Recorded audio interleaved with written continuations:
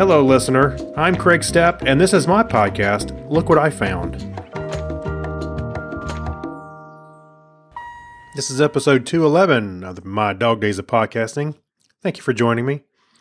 And I was listening to Kyle the other day, and he was talking about, I think he was referring to my questions, and he mentioned, I know he's been in the Toastmasters for quite a while, and I know a little bit about that. And I think, if I'm not mistaken, our own Amy Bowen has also done that too, the Toastmasters, where, you know, they got to do a little public speaking, toasting, or stuff like that, which I should probably look into at some point and try that myself, because I always thought that I'm not the best communicator.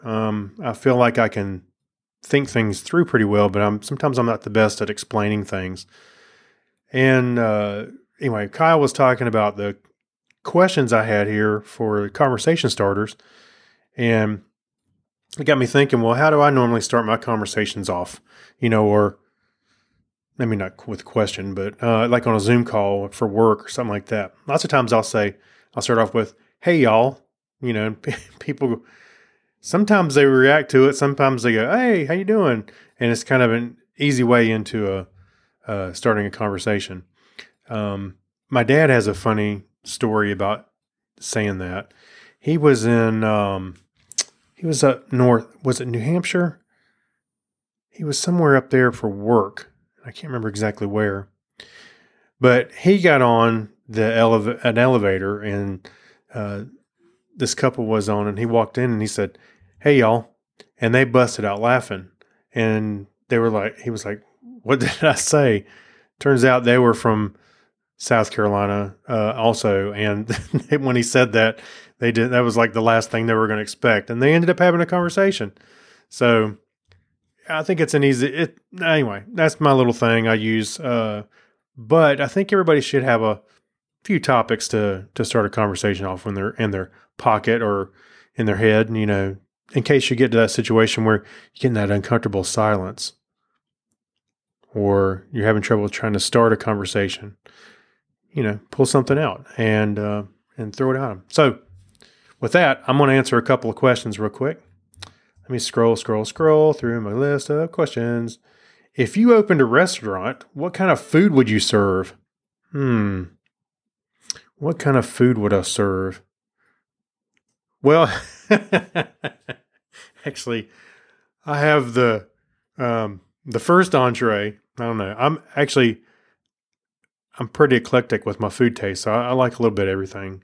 I especially like pork, stuff like that. But when I was a kid, I'll tell you what my dish that I made when we were home for the summer. Of course, I would have, you know, kind of fend for myself for maybe breakfast sometimes or lunch. You know, Mom would do that kind of thing too. But sometimes when I got a little older, I started cooking for myself. And eggs were my thing. I think I can do eggs as good as anybody else. I studied them, you know, tried them different ways. I perfected Gordon Ramsay's perfect scrambled eggs, which you can find the YouTube video on that. I can make eggs with the best of them. But the one thing that I would love to serve, maybe with eggs on the side, it's a bologna bowl. So when we were kids, in my kid mind, I was like, let's make a dish. So I took a piece of bologna and I put it on a plate, and I put some cheese, not necessarily sliced cheese. We didn't really have that, but we had like a block of cheddar or something. I put some cheese in the middle, leaving some of the bologna exposed, so around the perimeter of it. So when you put it in the microwave and you nuked it, the edges would curl up, and then you end up with a bologna bowl. Actually, I think I've got a picture of it. I did it one time telling Harrison about this as he was growing up. I finally had bologna in the house one day, and I did it, and he was like, "Whoa, it's real."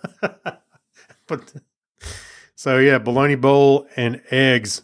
There you go. I'll do another question. What is the most awe-inspiring place you've been? There's two places really. We visited Washington. Actually, I can tell you three.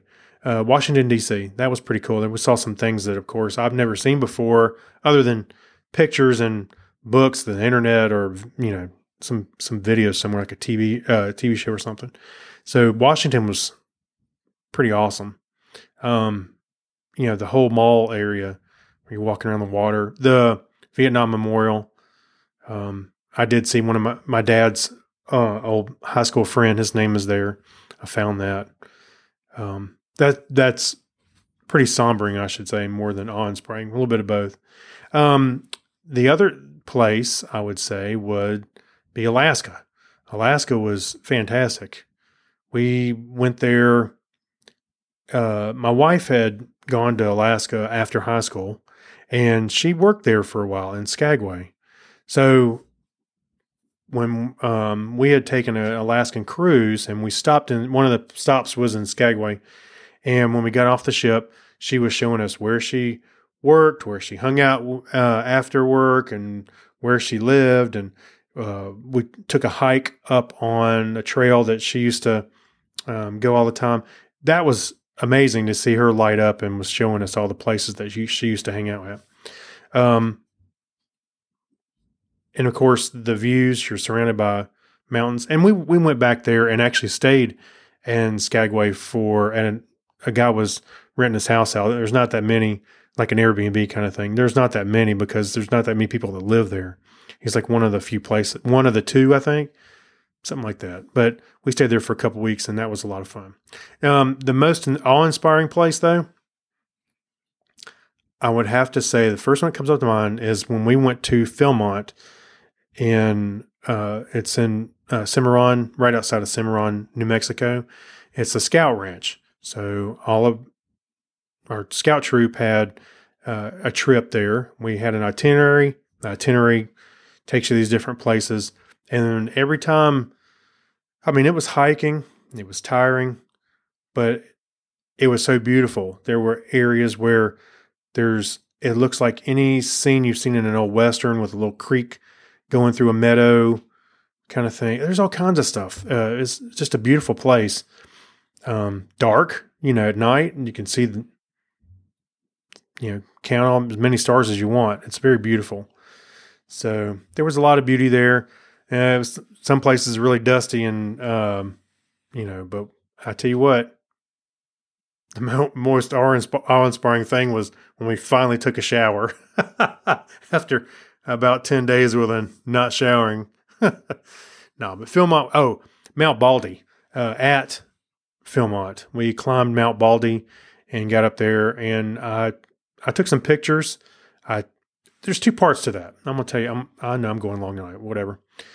When we got up to Mount Baldy, before you ascend to the peak, you come up to the saddle, which is kind of called a saddle. It's like a rounded part of the mountain, and it's full of grass. So we came up there, the trees got literally shorter right when we got to the grassy area, and the trees were about my height at that top part, and then they kind of disappeared, and it's just full grass, and it was lush. It was beautiful. You could see, looked like the Swiss Alps in the distance, which it wasn't, but you could see all those mountains. Then when you go to the top, which is a little weird, I'm not normally, scared of heights, but as we were hiking up there, there's a wind blowing in my face, and I just feel like at any moment I could just go, whoosh, and just fly off that side of that mountain. But we made it to the top. I did a 360 picture at the top of the mountain, and it was just beautiful. I could have stayed up there for quite a while. So anyway, that's it for me tonight, and we'll talk to you tomorrow. Bye. I want to thank you for listening. If you want to catch up with me, you can find me on Twitter and Facebook and more. You can find links to all that at my website at spindle.com. That's SPYNDLE. Thank you, and until next time.